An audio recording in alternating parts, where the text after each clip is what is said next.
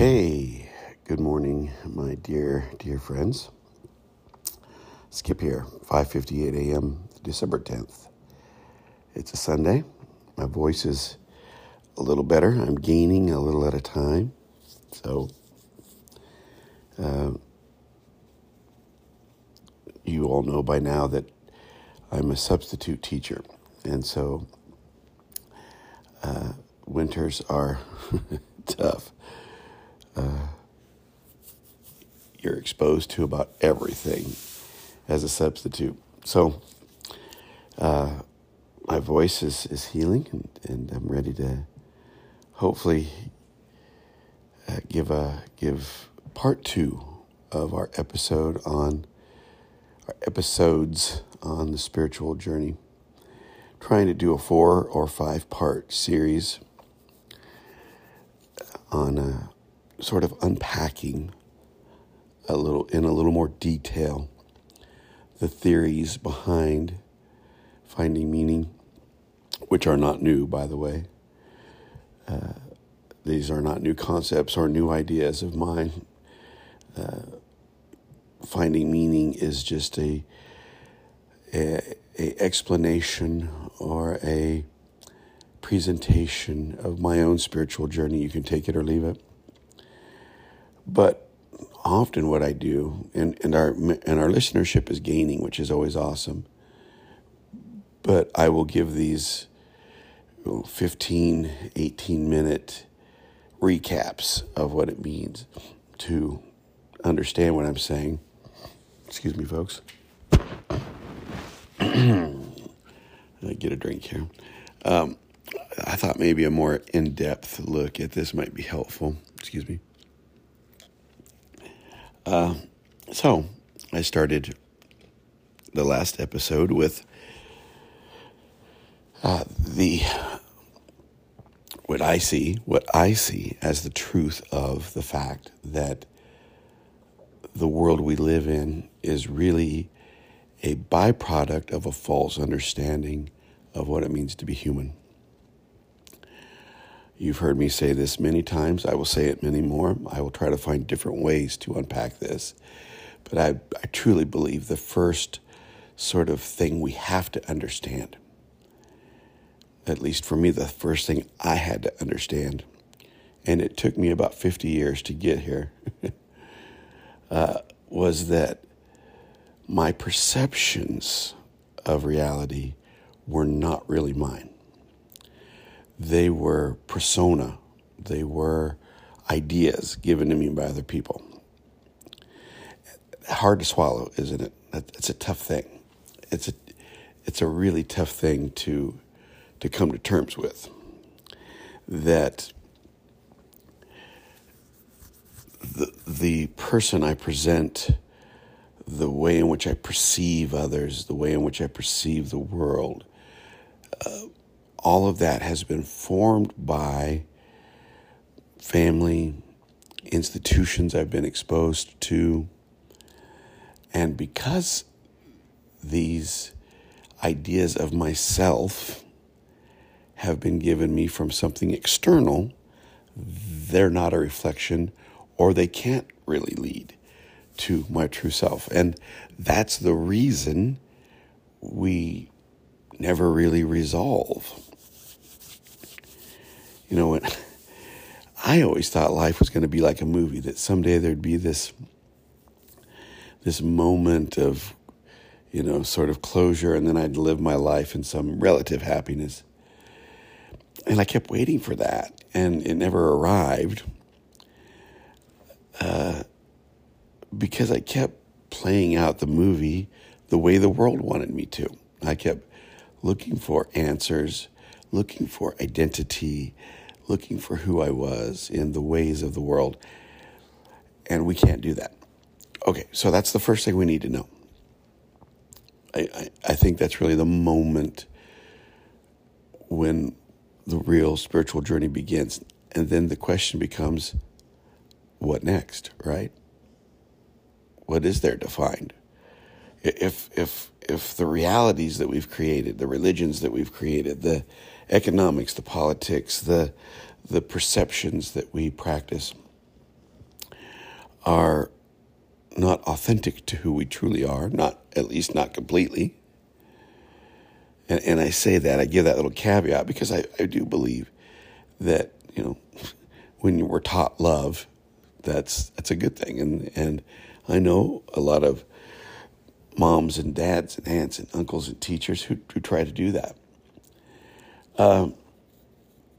So when we realize that the vast majority of the reality we've swallowed, accepted as real is not, what then? And this is crucial, my friends. This is a really important thing to pay attention to, because there has to be something. You just can't say, well, it all sucks, it's all not real, I give up. Because life does hold within it meaning. Thus the name of the podcast, right? So you have to put something there that is substantial. And the only way to find that is to go inward. And this is where people struggle, because we've never been taught, my friends, to go inward. What does that mean, to go inward? If we realize that everything external to us is not giving us the answer of our own identity, then we must go inward. But what does that really mean? Well, it means we become questioners. It means we become self-reflective. And with the understanding that we have sort of been pretending that we have been living out of ego, with that knowledge naturally comes some self-awareness, and we have to employ that self-awareness. We have to see where we are being phony or where we are being real to us. We have to look honestly at how we've lived. We have to look honestly at the things we pretend to be. And it's not easy. So we have to go inward. We have to think. We have to question. We have to be able to hold several ideas at the same time. We have to be able to reject several ideas that we may have held on to. And this is really where people stop growing. Because to reject long-held beliefs, or to at least alter long-held beliefs, is very, very difficult. I can honestly say that if it weren't for a lot of the trauma, I'm not sure I could either. This is not easy, my friends, because we have ingrained within us some ideas about reality that we hold so sacred that we refuse to change them because we believe it's faith, or we believe that we can't do that, or we'll be in trouble. Or I cannot tell you how many times I have two friends of mine who are deeply religious. And I want to say this with all the grace I can, and I mean religious on both sides of the scale, fundamentalist or very progressive. But I have offered this podcast to friends, and they can't digest what I'm saying, because ultimately what I'm saying is those long-held beliefs that you believe are somehow, your salvation or your relationship with a transcendent being, they're so deeply ingrained that most people cannot let go of them.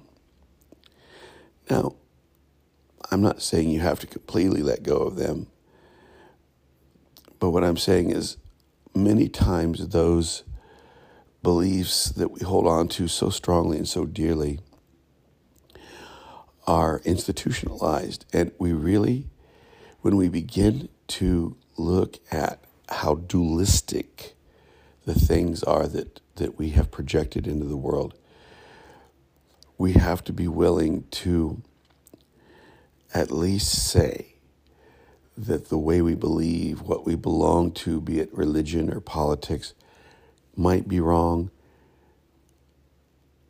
And that's tough for people because they are so trained, so programmed to believe that they shouldn't say that.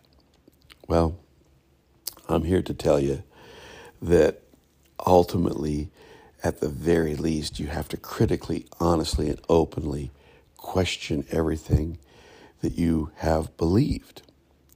And that sounds scary to people because then you go, well, what is there then, right? If I walk away from a lifelong belief of something, what is there?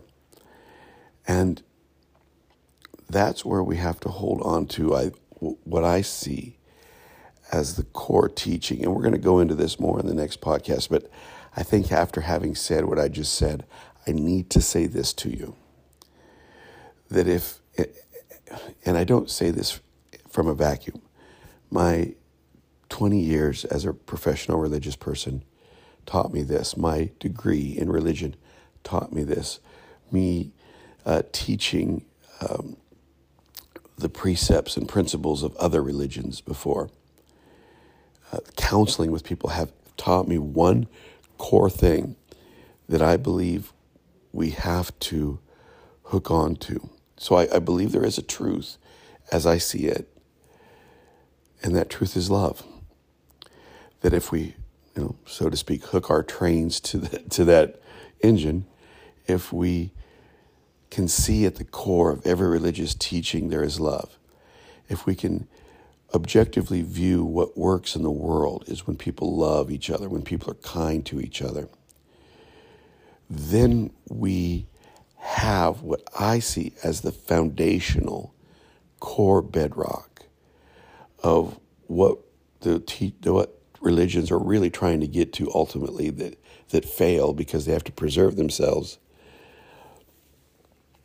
What good philosophy and good science, what it really comes down to, at least for me, is, and I really do believe this for everyone, by the way, is that when we realize that we have been living in a kind of phony world, when we realize the only place to go is inward to find truth, we have to have with us those tools of kindness and generosity, and humility and gratitude, and all the things that we already know can make us better humans. And what we're going to discover when we go inward, sort of jumping ahead here, but I want to, and I'll unpack this more in the next few episodes, but what we're going to run into is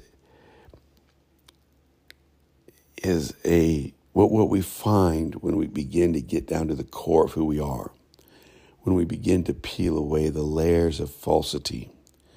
What we really find is love.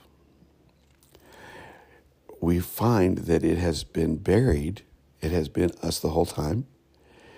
When Jesus says the kingdom of heaven is within you, it amazes me how many people ignore those sorts of teachings.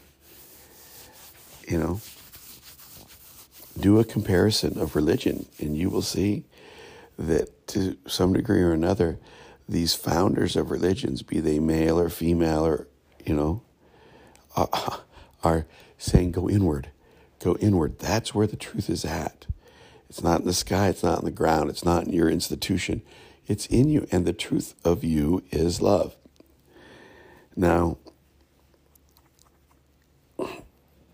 that means more work. It all means work, folks. We are becoming something new, and that's always work. But I just wanted to offer you sort of the next step, right? The first step is, I hesitate to use the word steps because I don't think there's any exact prescription to this. But, the first thing, at least for me, that I had to realize was that I was a product. My personality, my identity was, for the most part, a product of what I had been taught to be. You're this, you're that, you're groping around for identity. You get what the world gives you. At some point you figure out that's not who you are because the ways of the world aren't resonant with human authenticity. When you do that, you begin to look around. When you have that realization, you begin to look around and go, well, where do I go? And if you really listen to some of these spiritual guides that have been given us, they say go inward. And when you go inward, you have to take with you some way to do that work. And I'm convinced that kindness, acceptance, the understanding that humanity is a varied and multicultural, diversity is really who we are. When you go inward and you realize that there's a unity to things, you need to keep reminding yourself of this in order to make that inward journey. So, first the realization that it's not working, and the reason why is because the reality we've created is false. Secondly, where we have to go to find truth is within ourselves. And then the next thing we're going to talk about is the tools we take with us. What does that inward work look like? Hey, anyway, there's my wife's alarm. I'll talk to you tomorrow morning, my friends. Thanks. Bye-bye.